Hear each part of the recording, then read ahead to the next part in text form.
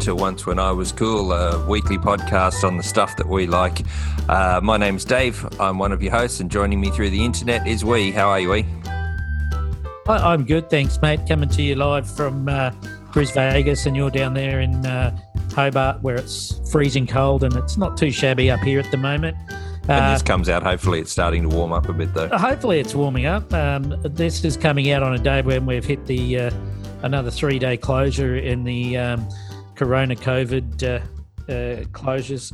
So happy to get this out there, but from us, but actually getting us out there to everyone's earballs is producer Simon, who's probably locked away in his place doing this for us. So big shout out to producer Simon, who's always getting our sultry tones out there. Well, I caught up with Simon the other day, actually, funnily enough. He came out and he's got one of the early model Mazda Astinas. Do you know remember the little Mazdas with the pop-up lights? He's got a little red one of that he's lovingly restored himself. And nice. It sort of made me think about all old cars and types of things that we used to have. And I've got the little old Land Rover that's getting restored. If you want to have a look at it, look at clunker_75 on Instagram. It'll give you a bit of an insight of what I got there. And of course, where you've got your old Tirana that was your dad's, you've been doing up and restoring. It made me think about parts and getting parts for those sorts of things. So I guess once when I was cool, we used to be able to go to a motor wreckers or a junkyard and be able to get spare parts for our cars. Yeah, this is absolutely true. It's they're still out there, but nothing to compared to what they were. And it's from my point, and I might have mentioned this maybe on some of our podcasts, but I've spent time working in a car yard, as in car wreckers. He was also scrap metal dealer. He was sort of a jack of all trades. Well, it's funny because you grew up in a fairly smallish town in regional Queensland. How many of these sort of motor wreckers or junkyards were there in the town? One. Just the one? Only the one. And then there was, I think, one up in the next town over, and then a couple up in the bigger one. So, it was a bit of an icon, really. For people used to come from everywhere. Northern New South Wales, mid-central New South Wales. Just he had a bit of a name and a reputation. So he used to collect old tractors as well. And I don't know whether I should say his name or not. I don't know whether... Probably wouldn't be any value. Just make one up. That's what we do for everyone else. Yeah, I know, but his name is actually Ron the Wrecker. He's since passed away, and that shop's no longer there. But he used to be called Ron the Wrecker. And was it spelled W-R-O-N, the W-R-E-C-K-E-R? R-O-N. R-O-N, the R-E-C-K-E-R, right. Yeah, Ron the Wrecker. And funnily enough, over the years, my dad used to, when things sort of changed on the farm and that, he went and did some work for him, and they've been mates since Dad first came out to Australia. So, it was, and all of us, the whole three of us boys, worked for him as well. So my older brother, my younger brother, and myself. So all three of you then? No, only the three of us. All right, okay. Yeah, so we all worked there for him, and I remember it was great. So he had two sort of big plots of land, and it was about 5 to 10 k's out of town.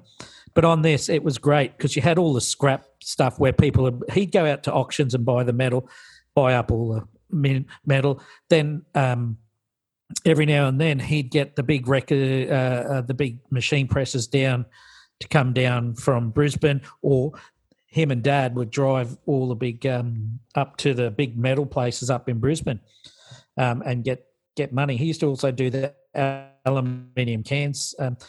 It was a big part of growing up. So I learnt to strip down cars and rebuild cars very young because we had them around the yard. We always had engines. You always were doing stuff with cars and motorbikes and stuff like that. So just awesome. You the nostalgia that was back in them, and I'm talking, you'd have a Ford section, a Holden section, you'd have a European section, and then a Japanese section. It was just amazing stuff. And you'd have to go through. One of the jobs is, you'd have them and they'd be stacked like 3 high, and you'd have to go through and strip them all out. So by stripping them all out, you had to take every light out of them. So by the time of it, no electric cordless drills back in the day, everything was by hand. So you were saying that, and I remember there was a couple of different sorts, because a lot of towns didn't just have the one wrecker or the one wrecking yard. There was quite often, if the town was a little bit bigger, you'd have one on either side of town, or maybe even 3, if depending on how big it was and how many cars were around. But nothing went to waste. And I remember that what you're talking about, where you'd strip cars down back to take everything out. There was a couple of different ways that they would do it. I remember there was a few around like that, usually around the cities and sort of the more built up sort of places, where they would, I don't know whether it be just for space or whether they whatever it was they wanted to do, but they would have all the parts, and you could go and ask them for it, and they'd go through, or they'd send you down a particular aisle, and you could look through the racks and things like that, and everything would sort of have a price. But then there were the other ones who, if you went and told them what sort of car you had, what you were looking for, and what particular piece you were looking for, they'd say, and they always knew off the top of their head where this car was, and they could have hundreds of cars in there. And they'd say, oh, yeah, we got a couple of them over there down in that road.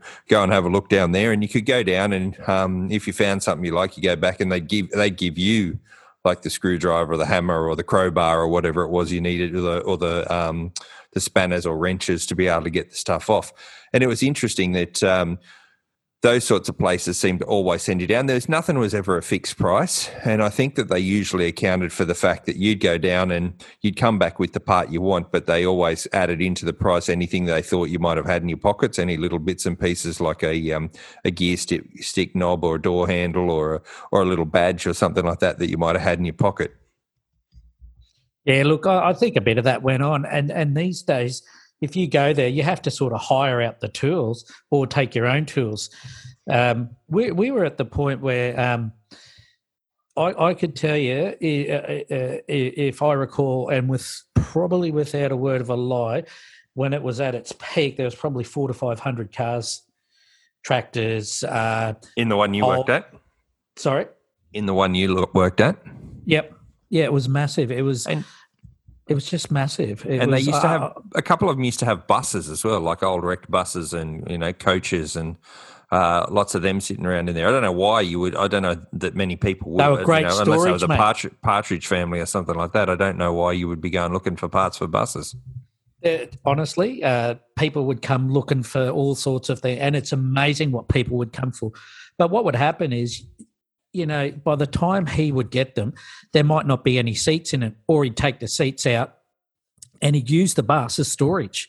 So you go into the bus and there would be doors or racks and shelves and things. Yeah. So nothing sort of went to waste. So he was a bit of a mixture. So he had several big sheds, and one shed basically was all hubcaps, because back in the day every car had hubcaps. So, it'd be hubcaps. And they're all distinctive as well. You could either go to the local car store, or usually department store type place, and they'd have sets of hubcaps that you could buy to fit a certain rim wheel, which were just the generic cheap plasticky ones, or the cars themselves would have proper metal ones. And people used to always, not always, but it was fairly common that people would go and steal hubcaps and then sell them on again.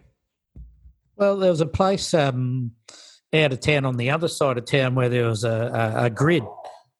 Oh, Diesel's barking away there. Mine are going as well. Yeah.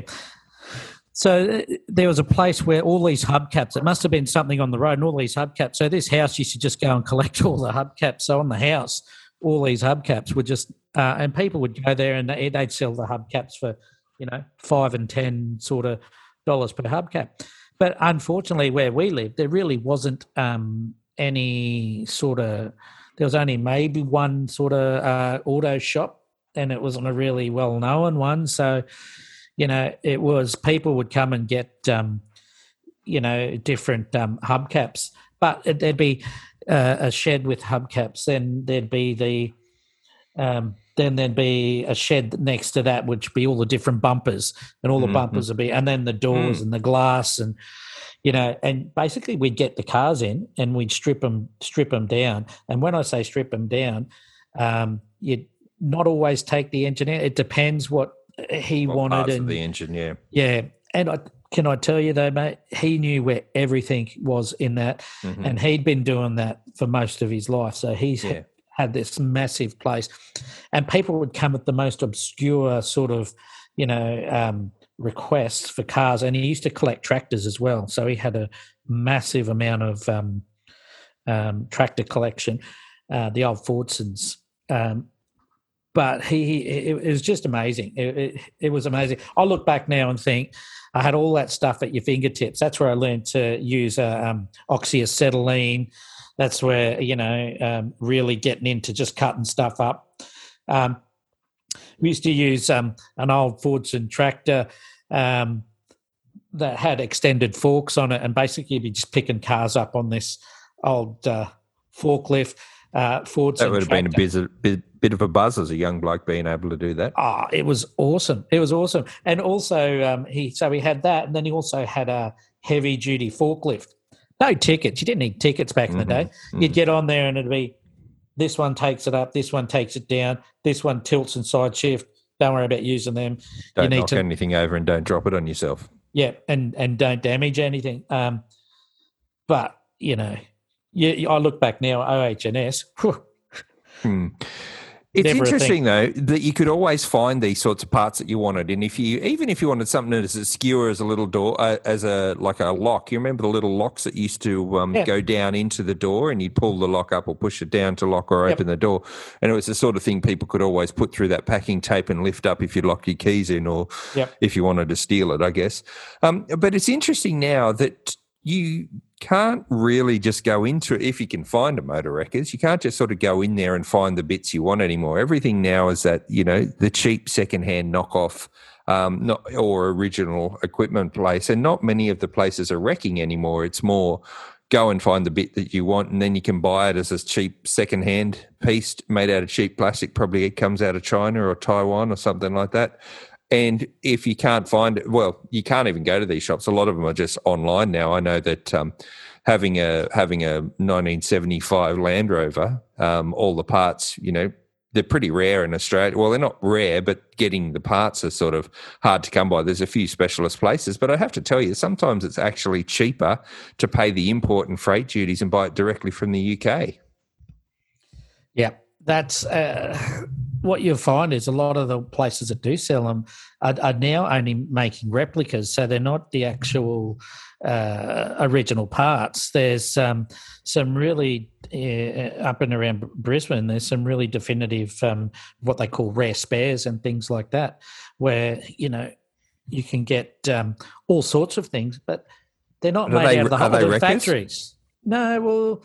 Yeah, yes and no. I think they do some second-hand stuff. So that's the thing these days. You can go to a four-wheel drive. Say, for example, with my Hilux, if you go to a four-wheel drive Wreckers, they'll have some four-wheel drives that have had a crash, and you can hop online and you can either, buy the whole thing, strip what you want off it, and then sell it back to them for scrap metal. Yeah. Or you'll go there and basically the stuff's on the shelf. So they tend to nearly get them, I think, these days, strip them down, put stuff on the shelf. People will ring up and say, I'm looking for a door, a left-hand rear door for a 2002 Hilux. Do you have any? Yeah. Yeah, I remember that's the other thing they used to do is there was I think they were called All Jap or something like that. They only dealt in Japanese 4x4s. Yeah. And so they had Suzukis and Toyotas and Nissans and all those sorts of things. But you could actually buy the front end of a car straight out of Japan. So if you wanted a particular model Toyota, you could buy the bonnet, the front axle, I don't think the chassis, but the engine and the lights and everything came into it, everything up to the windscreen, and you would just buy the front end of it, and then you'd strip it back for the parts you wanted from there and then sell it back to whoever or put it on. Well, it was before online. So it was interesting. You don't seem to even see people doing that these days. No, it's more just if you want the engine, you get the engine. If you want the lights, you buy the lights. There's so many aftermarket places. If you type into any, mine is a 1972 Tirana. Good So year, if I 72. put in, they run mostly, even better in 73. Not much. No, only a little. No. If I put in, I want original lights, very difficult. You get them usually from somebody who's doing them up. But I can type in, say, 7-inch lights for 72 Tirana, and you'll get all these LED ones that you replace in. So everything's just replaceable. I can still get, say, from in Australia, a place called Rare Spares, I can get panels from these places. And for me, most of the cars these days are a bit of a aluminium, bit of a plastic, really thin metal, hybrid type of things. So, it's usually a 2 mil metal most of those sort of cars were made of. Yeah. So, no crumple zones. No, the crumple zones were was your forehead or your chest. That was your airbags. It was more collapsible. Yeah. I tell you, I've got a whole big box out there and a big bag of all the badges, the metal badges. Yep. Because my dad stuff working in your dad collected. Yeah. I've got that much gear there, but some of it you try and if you have a certain talk into the microphone, mate.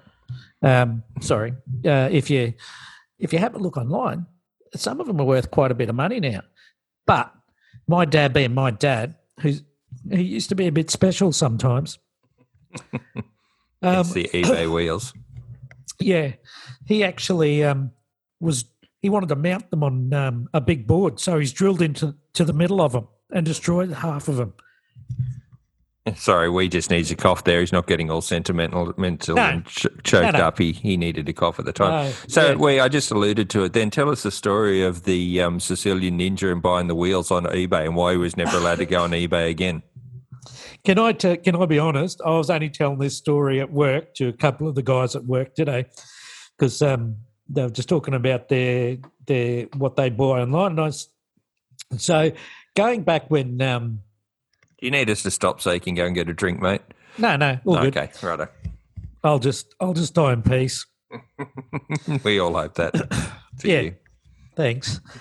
But back in the day, so when eBay was sort of brand new and it had been around for a little while, my dad was very computer illiterate. So the Sicilian Ninja gets on there and he's looking through. He needed some for his Tirana at the time. He was looking for some original Sprint Masters, which is a type of rims for them. And he's on there and he's going, "Oh, these look really good.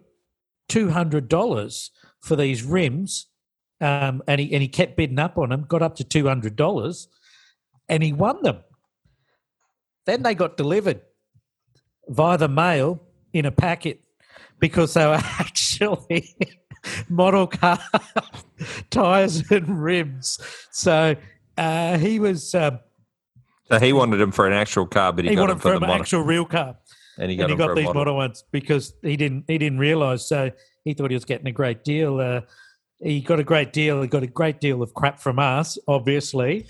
And I've actually still got I think Mum might even still have them at home somewhere. Those rim and tyres, but he $200 she'd want to hang on to them as well. Yeah, he was actually then banned and barred off eBay after that by Mum, and it was absolutely hilarious. But we never sort of let him down with that. You remember though when eBay first started, you used to just go on and look for any old crap, and then because when it was actually still an auction site and not a buy it now site, and you'd have to go on and bid on all these things, and you keep sitting and watching it, and the rubbish that you bought that you never used, it was really poor quality, and there was just no quality control in it at all. But it was just phenomenal. True, but I think it was the whole thrill of the auction. More than anything, not the actual item. Who needs 200 straws? Or 350 bottle cleaners, or four, or two sets of bonsai tools. Yeah, well, yeah, there you go. One of the one of the guys today, and this is why we're talking about it. He bought two suits, a wool and polyester blend for $2 each off an auction site. So $4. I said, "What are you going to do?" He's going, "I'm going to wear one fishing." So, like a formal suit. a suit, a suit. I said, Someone probably died in them. Maybe they probably dug him up again. I was hoping they'd be like doll suits when he gets them, because that's when I told him about my dad. For his finger puppets. Yeah. So, and I'm just going, why? He goes, because they were $2 each. I'm like, okay. And what about postage? Would have been more. Most likely, he does this sort of stuff all the time. It's amazing, Okay. Yeah. Fair enough. It's a hobby, I guess. So anyway, back to the wrecking yards. Yeah. One of the things that I, especially watching American TV and American movies, and shout out to our American listeners, but hey, Shaniqua. We've actually got more than Shaniqua now. We've got a few people who've sort of reached out to us, John and Tim and a couple other people over there. So hello, lads. So, but watching all those sorts of shows, there was always the obligatory junkyard dog. There's always some mean-looking, usually a Doberman or an Alsatian or a Rottweiler of some description, before Rottweilers had tails. And they were always, these horrible dogs, and occasionally a junkyard cat who was meaner than the lot of them. But did any of the places you ever worked ever have dogs? Yeah, I'm just sitting here. I think his name might have been Blue. I don't know. He was a blue heeler, but I tell you, he was the nastiest, meanest dog you've ever come. Like, was he bred that way, or is he just an ass? Just an ass. Only the owner could go in and feed him, and he'd always try and make me go and feed him and give him. Did you make your little brother do it? I've done that before, and I said to him, "Look, I'll keep." It was always on a chain, so it was always up near, close enough to the actual main shed. So it's about 5 meters out. But he lived under one of the actual little shack that had all the hubcaps and stuff in, and I'm sure his name was Bluey or something like. I honestly, let's just say it was, yeah, but nasty. If you walked, near it, he'd come out, and it'd be one of those rah rah rah, and like absolute, he would have ripped you to shreds. And I'd worked there on and off from when I was like 13. Yeah, and he just hated everyone except the owner. Yep, he didn't mind the ninja.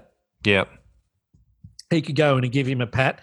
But anyone else, like I've seen, we've had to make it very clear that parents used to have to walk on the other side if they had kids, because they'd just go down. It'd be like a bit of a family event. They'd come in and, they'd go down looking for one thing and come back with something totally different.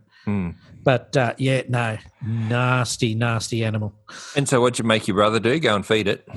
Oh, he used to think he was a bit of a dog whisperer back in the day, but it was when he used to sing songs down the phone. Yeah, he was like he's done all sorts. Yeah. I told you a story about how he used to put cats' heads in his mouth when they were kittens and walk around with safe. them. Oh, I think he did tell this one. Yeah, he was obscure, still is. Yeah. But he survived me, apparently. Yeah. Wee's brother wants to get a shirt that says "I survived Wee," which we're thinking about actually putting into production. Let us know if you'd like one. oncewascoolpodcast@gmail.com. Or maybe we might just make it a sticker, because T-shirts are expensive. I was only talking to him the other day, and he was saying, because he listens, and I've got to give him a shout out because he does listen. There's only the three of us boys, but I keep telling him that I'm Speak into the microphone, mate. I'm my mother's favourite, and that he's the fourth favourite son. So, yeah, you've told us that before. We'll just leave it at that. Yeah, good. I know. Good. So you used to have the junkyard dog, and he was always a bit rough. But you mentioned there just a minute ago, You used to you mentioned that it used to be a bit of a family affair. I remember getting together with a couple of the blokes, Bowler in particular. I don't know if you remember, we'd do tours of the four-wheel drive wrecking yards. I can't ever remember whether we actually needed stuff or we were just looking for stuff that people might have had that was a bit better than the stuff we had. And we used to always be spending time going around to the different wrecking yards, and then you'd look in the trading post to see where there are other ones. And I remember there's one up in Gympie that we went up to one day. I think we went to a couple on the Gold Coast. Sunshine Coast there as well. I've been to a couple of them when I wanted bits and pieces, because rather than paying $40 for something, I might as brand new, might as well go and get something for $20 secondhand. Yeah. And that's what my old man used to say all the time: brand spanking new secondhand one. So, but I've been out and got little bits and pieces, the light coverings, anything that sort of might break, little light coverings, because to try and find them and to buy them. Yeah, you have to buy the whole set now. You have to buy the set, or you're paying more for postage, and I just refuse to do that. Then the actual, they'll jump onto their two-way and get onto about 3 or 4 different wreckers. So that's the difference too. If you actually go to these wrecking yards, they're all on CBs. We just used to get there, and when it was time for lunch, they'd come out and yell out. And if you heard them, you heard them. If not, they'd just close the shed up, and you'd have to wait till they come back. Yeah, because they weren't that concerned about your business. And I guess when someone's coming along to buy a light cover or a piece of trim or a gear stick handle or something like that, it's probably not worth their while missing out on their tucker just to help you out. Drive into town. For a cannery and a couple of brews. People that worked in wrecking yards weren't always the easiest to get along with, and they didn't really care too much about what you thought. No, they didn't. They didn't. If they come and would try and argue a price, I've seen them just say, just leave it there, don't worry about it. And they go, no. He goes, no, not for sale now. And I've seen them go the opposite way, where they stubborn old buggers. Yeah, try to be trying to knock the price down. So they might say for an engine head might go $150, and they go, I'll give you $120. He goes, no worries, $160. And they go, no, you said $150, $170. Like, you just got to learn to just not say anything and go, okay, no worries. I mean, they didn't try and rip you off, to be honest, but they just didn't find it worth their while messing around with your rubbish. They didn't want to put up with, and people come and go, I can get a better price. They go, see you later, go and get it. And I find that, people that do that haggling and arguing these days over a sort of price, I can't be bothered doing that. Either just tell me your best price, and if I like it, I'll pay it, and if I don't, I won't. And, there's nothing I'm that attached to. So, people that seem to think that they can haggle their way out of different things, firstly, you're not that charming and you're not that good at arguing. And secondly, just pay the price of what it's worth. I wonder if Sorry if you disagree with us there. Yeah, I wonder if anyone's tried it at the supermarket.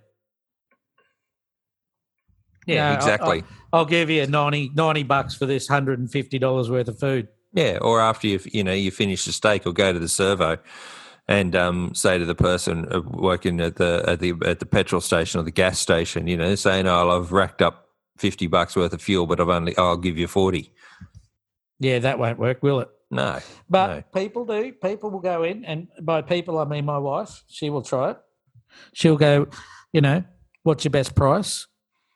Sometimes I just walk away and pretend that I don't know her. Mm. It's easier sometimes. And pretend I didn't speak English. Yeah.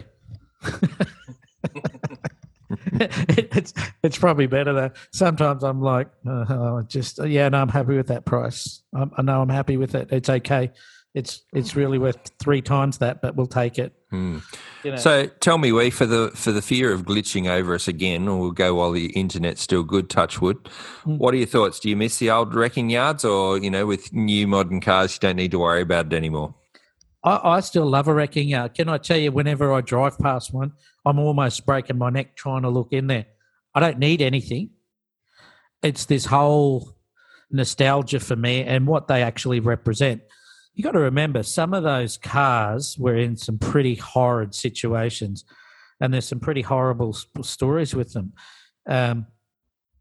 But for me, it was a huge part of my life growing up. Every holiday, so I can tell you now, from probably when I was 13, even up to before I started in my profession, it was just amazing. Like, he used to do the scrap metal, so he used to do the aluminium cans, and he used to have a massive cage that went on the back.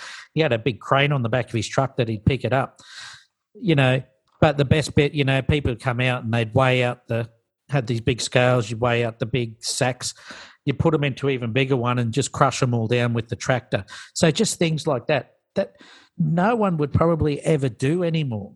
There's so many rules. You have to have a ticket for this, a ticket for that.